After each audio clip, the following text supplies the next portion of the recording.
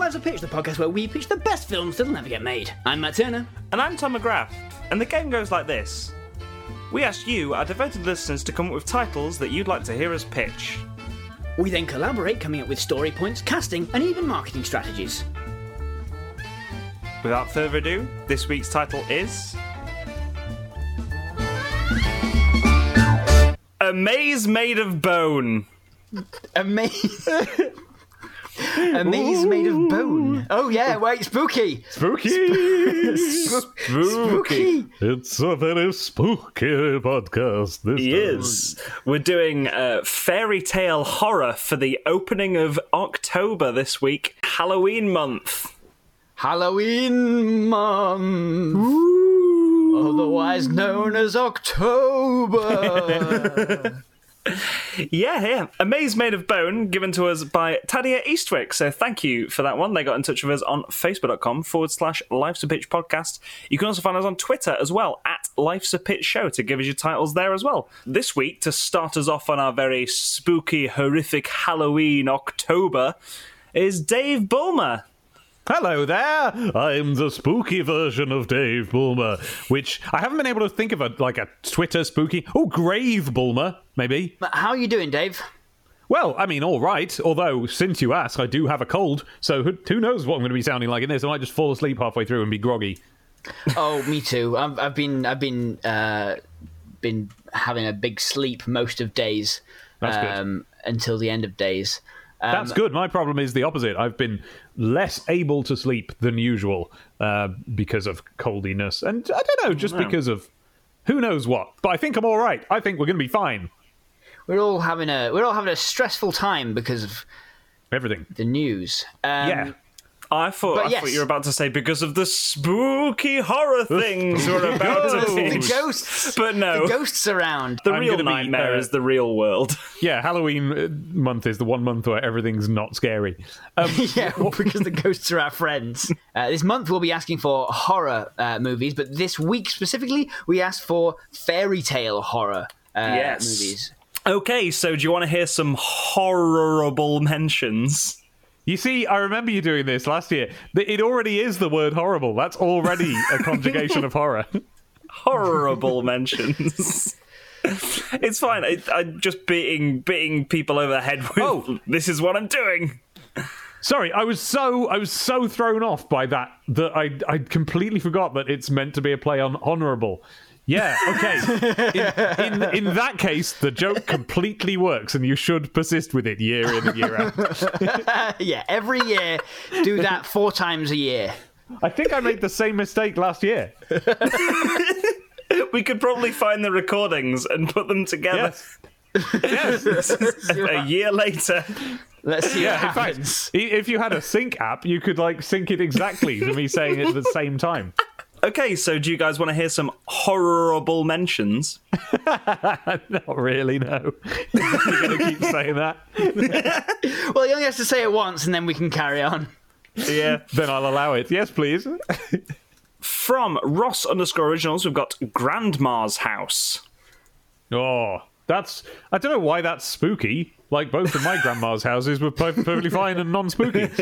But it does sound spooky, doesn't it? It does sound kind of spooky. And, there are things about your grandparents' house that are spooky, right? True. Because very, very true. There are relics of an age where you don't understand the function of everything, right? So they might have that sewing machine that you don't recognize as a sewing machine. They have those things in the basement that, were used by cobblers to stretch out a shoe a bit. It's like a weird irony looking shoe-shaped thing. Okay. Yeah. There's all sorts of lots of old houses that hasn't been changed in a while. These things are left over. I remember my grandma had a couple of puppets that string puppets that I was a little bit spooked out by as a kid. They did always have toys from before people learned how to make nice faces on toys, didn't they? Yeah, exactly. However, for the purposes of this, I'm thinking basically that we have all that. We have Grandma's house be weird, but I think Grandma herself needs to be really weird. And honestly, this is me now. This isn't me doing a joke. This is the image that's in my head. I'm thinking of Grandma as this big grandma's face coming out of a wall in the attic. I don't know why that ended up in my head, but imagine that. That would be well spooked. So maybe I think Grandma should be normal to begin with, but a bit weird. And then you gradually find out that, like, not just the house and the weird spookiness in the house, but Grandma herself is like a projection of some strange thing that occupies this house. So you take the apostrophe from Grandma's, and instead of the possessive apostrophe, it is Grandma is house. Yes. That's so good. That is quite good. Grandma Especially if we can have a tortured scene where, you know, the camera racks in and they go like, wait a minute, Grandma's house. No, I think we leave it for people to figure out themselves. I want to be subtle. Now, let's pitch this very subtle film. Yeah. I think Millie Bobby Brown gets dropped off by her businessy parents because they're going on a business trip, and they're like, "You've never met your grandma before, but she's very nice. We haven't seen her in over 20 years." That's weird. We're not really going to address why that's happening, but you've never seen your grandma before. Here's where we think we remember her house being this one. In you go. Goodbye. And then as they drive away, the dad goes, "Oh, your mum freaks the hell out of me." Yeah. Like, when she protrudes out of the brick. There's a reason we haven't introduced her to Millie Bobby Brown. And Millie Bobby Brown walks like she's playing a Game Boy. It's set in the late 90s. Oh, she's playing a Game Boy. Again, Millie Bobby Brown is not literally trapped in the past. Stranger Things is filmed now. They film it now. So yeah, she's playing on a Game Boy, and she walks up to the door. It's in the suburbs. She walks up to the door. All the front garden is like overgrown and stuff like that. And she knocks on the door, and it opens up. And I'm thinking we just go straight into, like, not tease the fact that the grandma is the house and there's like a grandma in there walking around. She opens the door, walks in, and immediately we see Grandma's face made out of bricks. Well, see, I don't think bricks straight away. See, this is where you and I differ in this, because I think there's something very... Classically, this is the schism between us. Tom, you and I are different on only the one level, and that's where you think... You think your grandmother is made out of bricks. And I think she's a composite of coats and hats and furniture. Oh, that's really good. Yeah, I like that.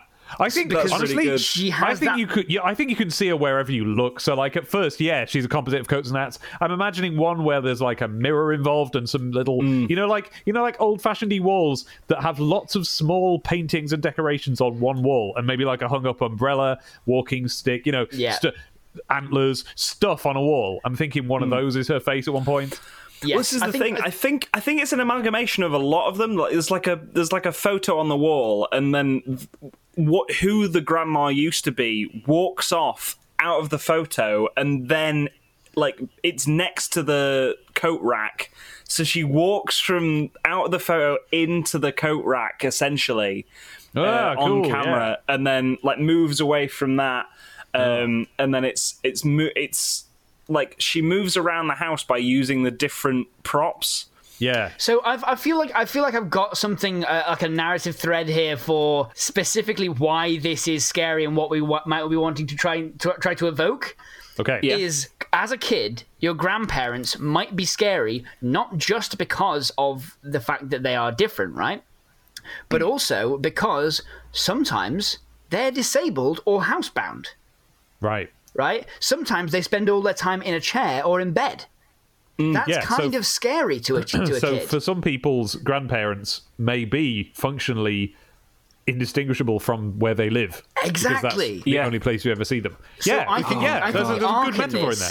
I think the arc in this is her, like, running from her grandma for the first half of the film, and then by Act 3 she's like doing jobs for her, like helping her out to try and like clean up the house and stuff, making her life better, to the point where she's able to manifest as a more human like thing because Millie Bobby Brown's put that like effort into getting to know her.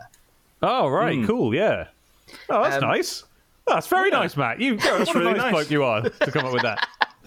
I just was a little uncomfortable with the idea that old people Yeah. are just scary and therefore monsters. Yeah. And then at the end of the film, Millie Bobby Brown gets back into the car with her parents, and they continue to ignore her. Yeah, and grandma's at the door going like, "Oh, you can pop in for a cup of tea," and they're like, "Nah." Bye, Grandma. But every now and then, Millie Bobby Brown pops back for a cup of tea and to do some gardening. And like, because I feel like Millie Bobby Brown cleaning up the house means that, like, as the house gets cleaner, so does like the clutter around that hunched form, which is a pile of coats and hats and bits and bobs and sort of like footstools and things. Like that clutter comes away, and now she might still be made of the house, but she might be like look slightly more like she's made out of an antique mirror or something, like something that's a little more elegant. Yeah. And so like her coming back is the thing to kind of like, it's almost like she's bonded with this house. Yeah. The grandma at the beginning of the movie is voiced by James Earl Jones. And then by the end of the Maggie movie, Smith it's Maggie Smith. Yeah. Why James Earl Jones, just out of interest? Because he's a great voice actor. Yeah. Okay. Well, and I'm just imagining James Earl Jones's voice as Millie Bobby Brown is walking around this spooky house. Fair enough. He's got presence in his voice, which is what you need from a talking house. Yeah, you need. I tell you what, you need from your grandma. You need presents. Yeah. I get a lot of presents from my grandma. All right, show off. Okay, so from Jane Area of Magnet, we've got working in the White House. At any point. It does sound like the biggest horror I can possibly Fairy think of. tale horror, though. Yeah. Oh. Okay. How do we drag this round to be a fairy tale-y horror? Well, we don't use the think it's White House in the US colloquialism. We use it as a white house on the hill in the middle of a forest, right? Oh, wait. Yeah. So it is and this either way, right? You decide. We can either have this be a White House on a hill in a forest, which is a spooky thing, or this could be set in the White House, the American White House, whatever. But whatever it is, they've got a little doll's house in the house. Oh. And that White House, that's the one that the protagonist ends up having to work in. They are put to work in a tiny doll's house from which they can't escape. Oh, the president, right? The president is supplanted by an oafish vice president. Like he is like somehow this president who's doing his best. Like the vice president's like, what would happen if the president were to go missing? And the president's like, that's a strange question for you to ask, Donald. As it happens, you would gain power, but it's weird that you'd say it in that tone of voice. And in that very moodlit scene, it just seems as though the light is on a bar across your eyes. I don't know what's going on. I really understand why you had to ask me that question while I'm sat in this tiny boat with my hands tied up. while you fiddle around with strange wicker dolls. It just seems like a strange, like a very strange thing to do socially. I thought we were friends. I'm thinking it's a be careful what you wish for kind of thing. Okay. That's what happens in fairy tales, right? So that this president has become president, and then the vice president essentially changes. I think it's every member of staff that gets fired. It's a very turbulent White House. The reason why these staff are getting fired is so that appeases the president's daughter, who has a dollhouse that she wants people running in. Right. She wants to fill up this house. Ooh. Yes. Okay, so do we like POV this from like an aide, someone who's just started working in the White House? Yeah. And it's Dakota Johnson from 50 Shades of Grey.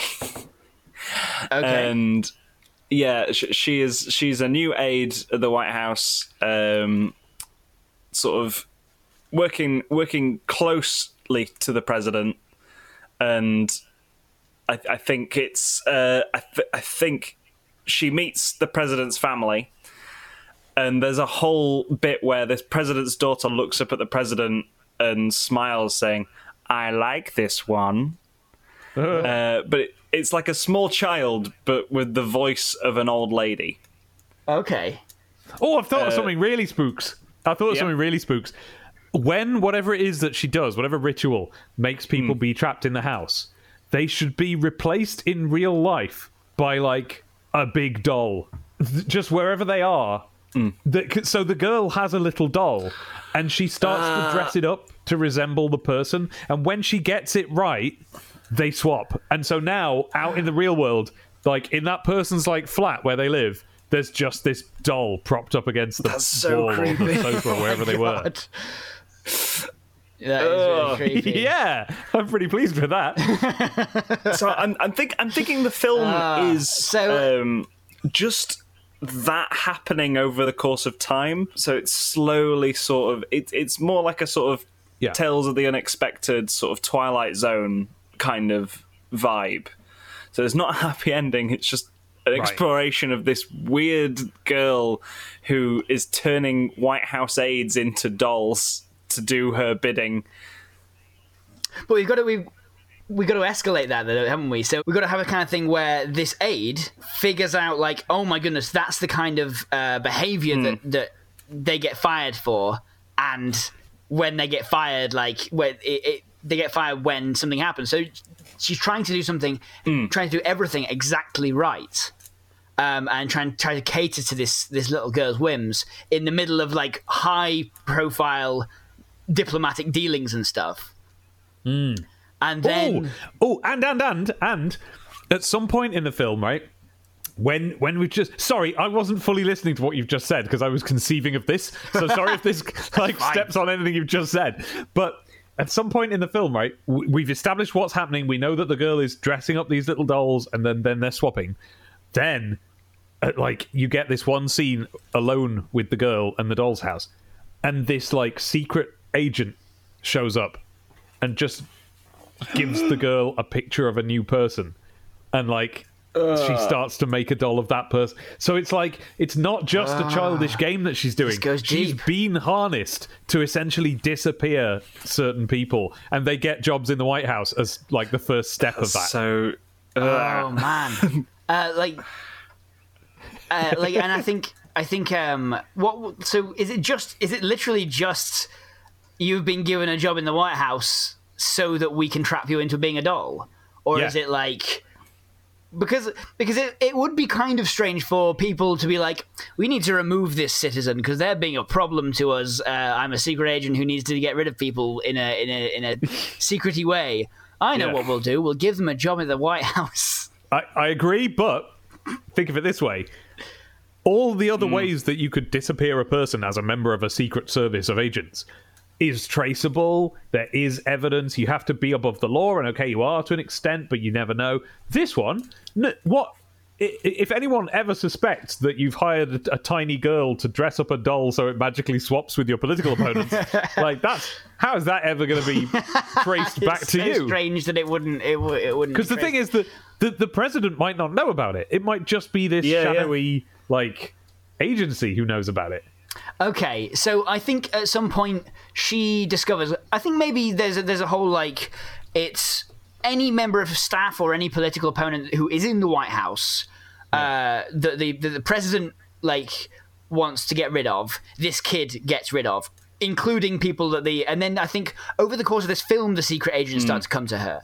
it starts to become kind of evident that this is a secret society. Like, this has been happening for quite some time.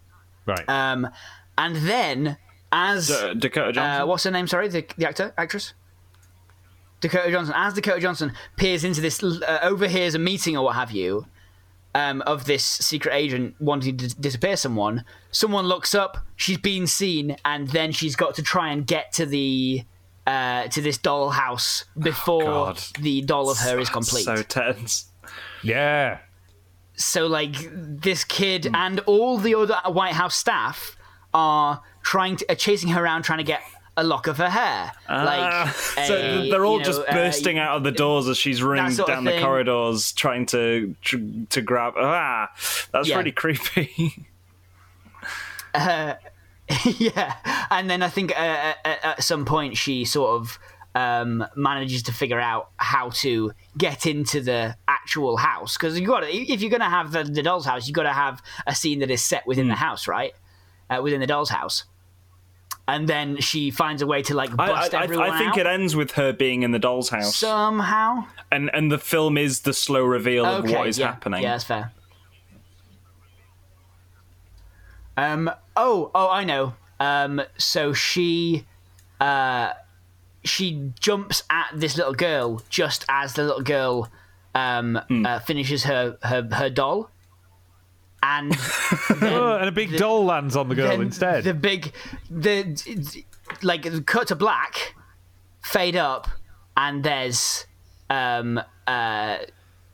it's like bucolic suburban or kind of life in this nice house. Dakota Johnson's making breakfast, and then turns around, and there is a key major character that got disappeared early on behind her in this doll's house, and then they turn around and she says, I think it's your turn," and he goes, "Yeah, I suppose so. I don't like going down there, though." They go down into the basement of the doll's house, and that's where this little girl is, tied up, screaming, going, "Get me out of here!" There's no way out for them because the little girl is also stuck in there now. Oh my god, that's genuinely really... The little girl, played by a sort of young Mara Wilson from Matilda lookalike, voiced by the woman who did E.T. Yeah. I don't think they need to tie her up. That's a bit grim because she's little, but now that she's in the doll's house, she's like an ancient spirit, though, right? Like she's been doing this for 50 years so the girl herself is eternal. Yeah. And horrible. Oh right, I thought honestly, I thought it was the doll's house that was the problem. They are one and the same. Who knows? Maybe she's not. Well, either way, I'm thinking once she's in the doll's house, tie her up. Don't tie her up. You can't get her back to normal life. Yeah, that's it. That's the whole thing stuck now. They raised this little girl. They're gonna have to. They're gonna be in there for a long time with her. Fair enough. Yeah. They sit down to the breakfast table, and there she is. God. This little possessed girl. That was horrible. That was a really good. I like that one. Okay, so that was all our horrible mentions this week for the first week of our Halloween month. Thank you to everyone who got in touch with us. Halloween month. You young Let witches. them know it's Halloween. It's a very good impression.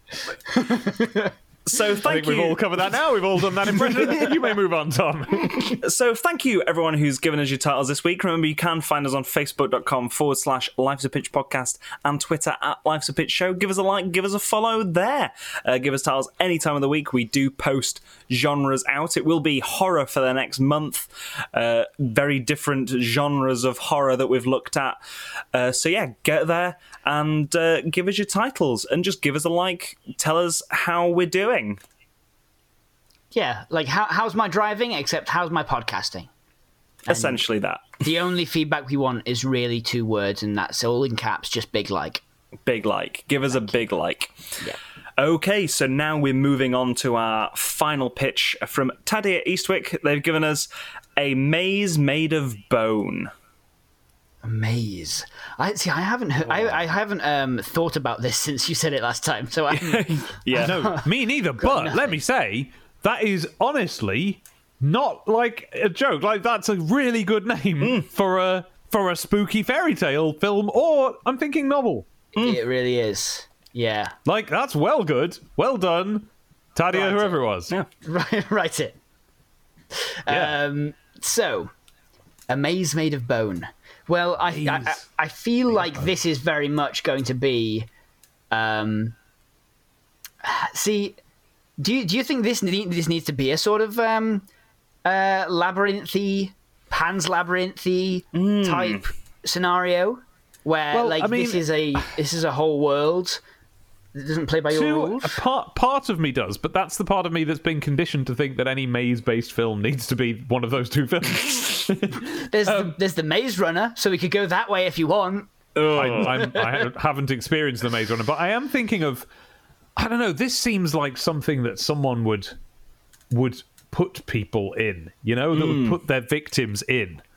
That you wake up in what you think is a corridor made of obviously the first idea that comes to mind is that the walls are just made out of loads of stacked bones. Is there anything different we could do with that? Right, I've got an opening. Right, because I was thinking it's something someone would put something in. I immediately thought of like Jabba the Hutt and the Rancor pit in that kind of vibe, because I had a massive wild imagination as a kid. So I constantly was thinking of ways how I would get out of Jabba's palace if I was ever caught in Jabba's palace. Really? Yeah.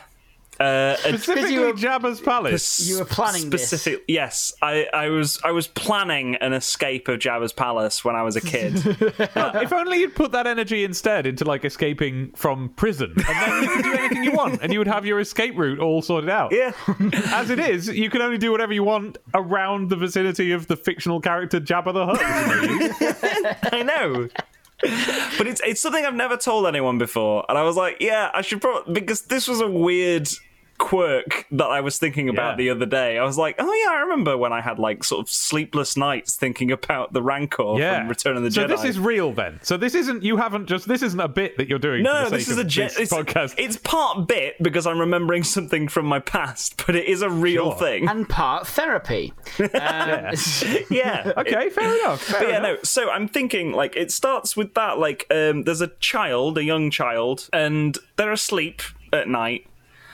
And then suddenly, this creature, something like that, comes out of, like, there's like a disused fireplace or whatever, comes out of the fireplace. Fireplace in their room, yeah. Yeah, and crawls out and goes, "You must come with me to the land of the Rat King," or something like that. Okay. So something like... I have this I have a small nature, the nature of this maze of bone kind of in store. I'm hoping that this to jealous, but carry on. Yeah.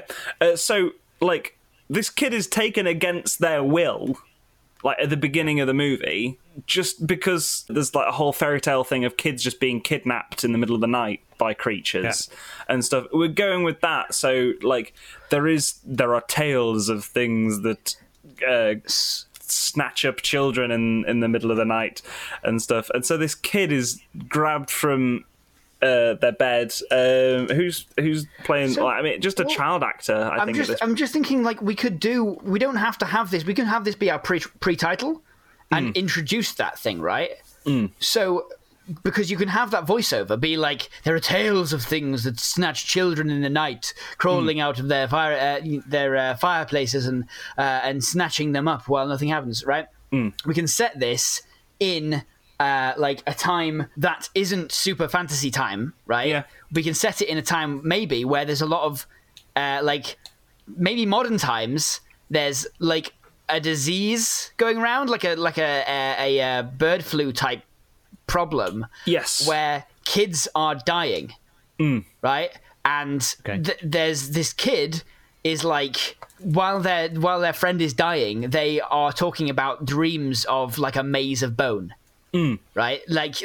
I know something's coming to get me. I can tell it's coming to get me, and the adults are all being well, yeah, they're kind of hallucinating because of the illness.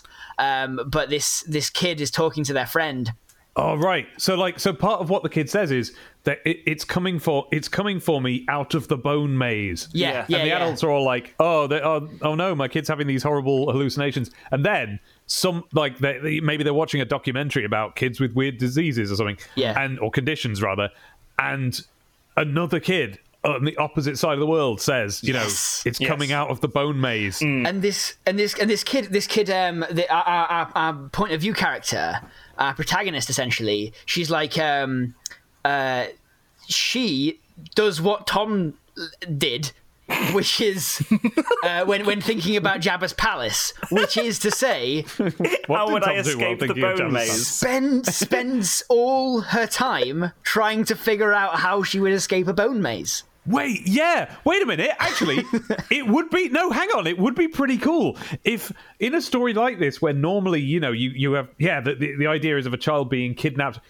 Yeah, what if there is this one kid who's like a master of the bone maze? Because she's had so many. I'm thinking, I said she rather than he because I've already cast the kid from Hereditary. What was that kid's name? I can't remember her name, but I know. Yeah, because I went to see that film, and it's perfect for. Yeah, right. So she's like quietly becoming this master of the bone maze because she's not saying out loud. She's not telling her parents, "Oh, the bone maze."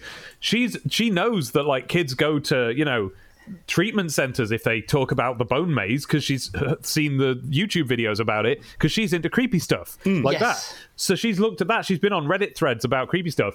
So she's keeping it to herself. We're going to call this little girl Helena Shonsp because we don't know the name of the actress. So Millie Shapiro.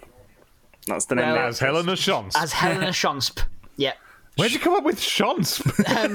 That's an weirdly odd name enough, to come out with. Weirdly enough, one of it's the name of a character in our Pandemic Legacy game. Oh, okay. That Theo Rath, who's been on the show a few times, came up with for their character. I thought of this because of this pervading, like, creeping death disease thing. I was like, oh yeah, pandemic. Oh yeah, Helena Shonsp. Got it. Which is Shonsp is a great sound. So Helena Shonsp is like, to get us back on this track. She is like she's reading Reddit threads about weird dreams that people have had, and she's building up this idea of what's in there. And I think like, to make the pacing of this film work, if you don't want it to be like a strange... Well, you could make it like a strange Hot Fuzz thing where the first two acts are nothing like the third. Like where she's trying to essentially... she's trying to set traps for this whatever creature it is that takes them to the bone maze. Well, okay, so what it can be is, so you've got this odd kid, right? And we know, we don't know, but me and you, we in this room now, that was a weird way of saying all three of us, wasn't it? Me and you. Especially since we are only talking over audio right now and can't see each other. So I could have like pointed. Can't even point. Okay. We, in this room, on this podcast, know that what she's doing is she is preparing to escape from the bone maze when she's inevitably kidnapped and taken there. Yeah. But the audience doesn't know that. They just see her as a bit odd. And some of the odd things that she's doing include, she'll set little traps like for animals and stuff, but it's actually practicing for the bone maze. She goes on obstacle courses and stuff. Yes. You see her sometimes just climbing over stuff, just teaching herself to be really good at climbing and that sort of stuff. And people think that it's like, this kid's weird. But then finally, after all of this, like these kids going missing and disappearing, the last act of the film starts. We black out somewhere, and then it fades back in, and it's not that one kid, but the other kids who've gone missing across the film waking up in the bone maze, and each one of them gets a couple of scenes each of like how they respond to being in the bone maze and how it's all horrible and terrible. And then as we've got used to that, so act one was like the creepy kid and the other kids disappearing. This is act two, kids lost in the bone maze. Act three, our kid appears in the bone maze, and straight away she is like the Lara Croft of the bone maze. Yeah, I was thinking Lara Croft is a good so for just like someone who can just overcome the obstacles already. Yeah. So what's in this bone maze? Like, they obviously get snatched by these little goblin things. I think she's got like Helena's like worried about her friends. I think in Act 1 we'll see her setting a trap for the this creature that comes out of the bone maze and goes, "It's time for you to come to the bone maze," and takes them away. It's time for you to come to the bone maze. taps their watch. Come on. It's Jim Henson. It's a Jim Henson puppet for sure. Yeah. Oh, definitely. It's a creature. And as it reaches out its tendrils, like a rope tightens around it. And on the other end of the rope is Helena Schonsp. She's there, and as this creature like lashes out at her, she like dodges away from it, and then she like gets pulled into the fireplace with this creature, and cut to black. Then we go to phase 2, go to Act 2 with all the kids who've been captured, right? So then we have that initial like pop of like, oh my god, like frantic horror action is happening. Out of absolutely nowhere, and then suddenly we're like in the bone maze. So, watching over this bone maze is a monster, like a monster king, essentially. I think that's what we call it, the Monster King. Sure. Watching over everything with like a crystal ball or whatever. And there's a whole thing where there's like people call him different things. The creature under the bed, the boogeyman, just everything they use in Monsters Inc. Would you choose those? Yeah.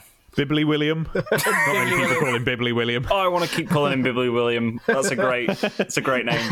Bibbly William. Yeah. Some people call him that. Yeah. So, Are you some people, Dave? Yeah.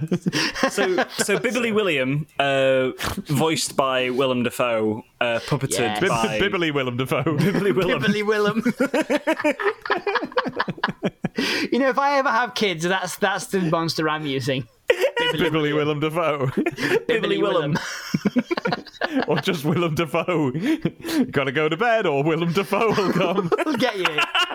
He's got a lot of experience in firstly, like chopping children's fingers off. Secondly, being the Green Goblin, like all sorts of stuff. He's really bad. Just show the out of context scenes where Willem Dafoe is the Green Goblin, and from What Happened to Monday, where he chops those kids' fingers off. Just a spooky Willem Dafoe reel that I'll use to scare my kids into behaving. Essentially, Willem Dafoe is voicing this giant Jim Henson creature with about 6 arms, one of them picking up the little goblin things and eating them, as these, just watching these kids like run around this maze trying to figure a way out and sort of getting not tortured but sort of like in mild peril for the senses.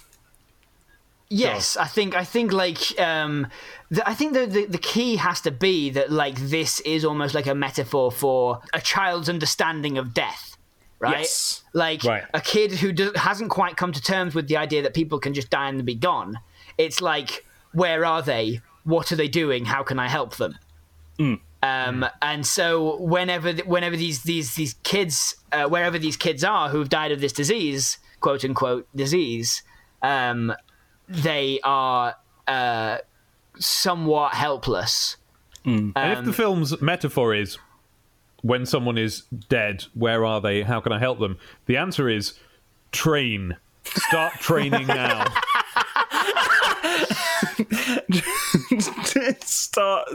Do a montage in the woods. But here's the thing: if you, I think the nature of this maze. I understand bears do montages in the woods.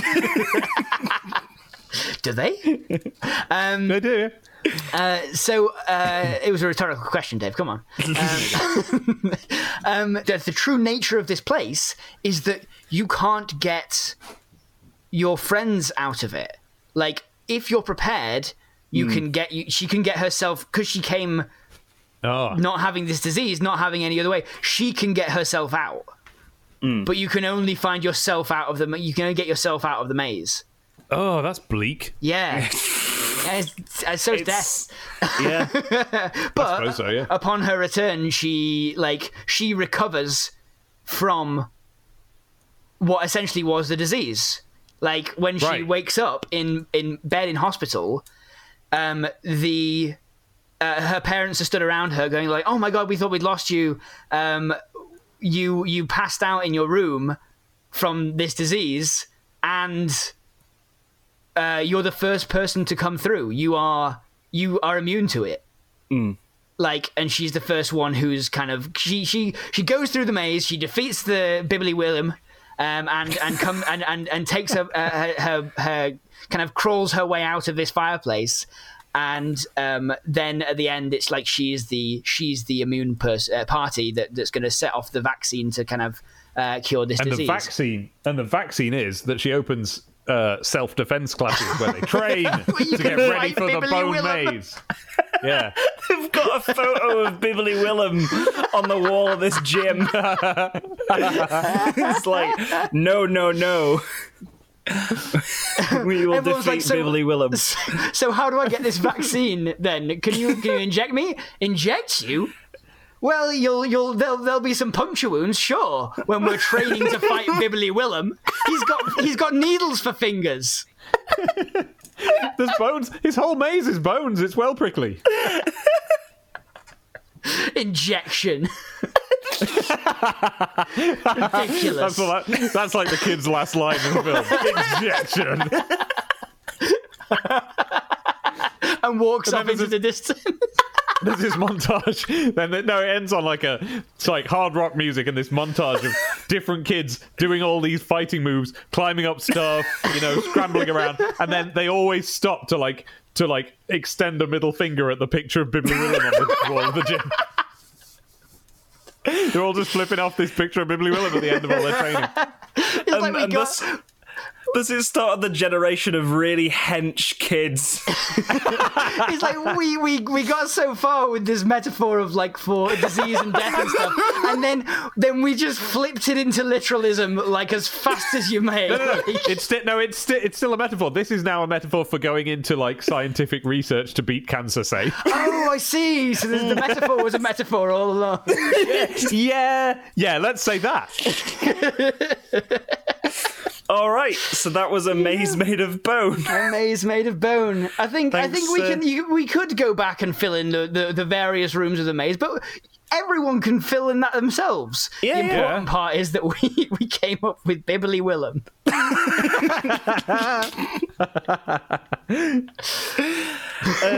Thanks, Tadia Eastwick, for that title. Thank you very much. Right, well, and thank you, Dave, for joining us on this episode of Life's a Pitch podcast. Hey, no probably, William. Where can people find you if they want to find you on the lines? They can find me at Demon Tomato Dave, more or less wherever they like to look. If they don't find me, then I'm not there. But I am on... That was weird. Just look around. Look around you. Look around you. If you don't find me, then perhaps I'm not there. I'm Demon Tomato Dave on both YouTube and Twitter. That'll do. You find everything else from those two launching off points. And be sure to go to www.youtube.com/Demon Tomato Dave. Oh, very good. It's easy when you've written a song for it. It is. Yes, so go over there and find your missing intro to the Doctor Who program. That's right, yeah. Oh, I've just done a Doctor Who song that you're probably going to like. I don't really see why that's relevant, but I did, and you might. Well, it doesn't matter if it's relevant. The important part is I watched an episode of Doctor Who. It didn't have an intro, and then you did you've done the intro for it. That's right, yeah. And I did that without foreknowledge that would be the case, so I'm very pleased with myself. This podcast couldn't be possible in the way it is without our amazing patrons over on patreon.com/Lives to Pitch podcast. If you want to help us out, you can either, of course, share it with your friends, but you can also help us out monetarily by giving us a little bit of money each month to kind of help us buy equipment and keep the lights on. It literally keeps the lights on in Lives to Pitch Towers here. Yeah, and also, can I chime in here and say that I've started a podcast, and it turns out you have to pay for them. Yeah. Like, unless people donate, like, you literally can't do the podcast. So if you're listening to this and you're like, I like this podcast, you maybe chuck a couple of quid at it so that it can stay here. We do have to pay for it. It is a thing. You've got to pay for them. You've got to like host them everywhere, and then there's the like equipment costs. And anyway, listen. We appreciate all the people who do donate, and honestly, it is tough economic times. So if you just wanted to spread it to your friends, then that is fine as well. But we want to give extra special thanks to our patrons, Mahir Trivedi, your boy Dad, in weird squiggly writing. I am so scared of this. If I feel like that Patreon's been corrupted by Bibbly Willem. There is Davey Benzo Felix, My Waste of Talent, Brandon Spanky Mills, Ross Originals, Sam McKillman, Stephen D. Thomas, Spooky Fishboy 6 million, aka the Big Spunky Brexit Boy, aka Oi Oi Oi Oi Oi Oi Oi Oi. I have a That's mouth. very good. Yeah, there's no. Turns out there's no character limit to patron names, which is where we get. I have a mouth and yet I cannot breathe. Hands and yet I cannot see.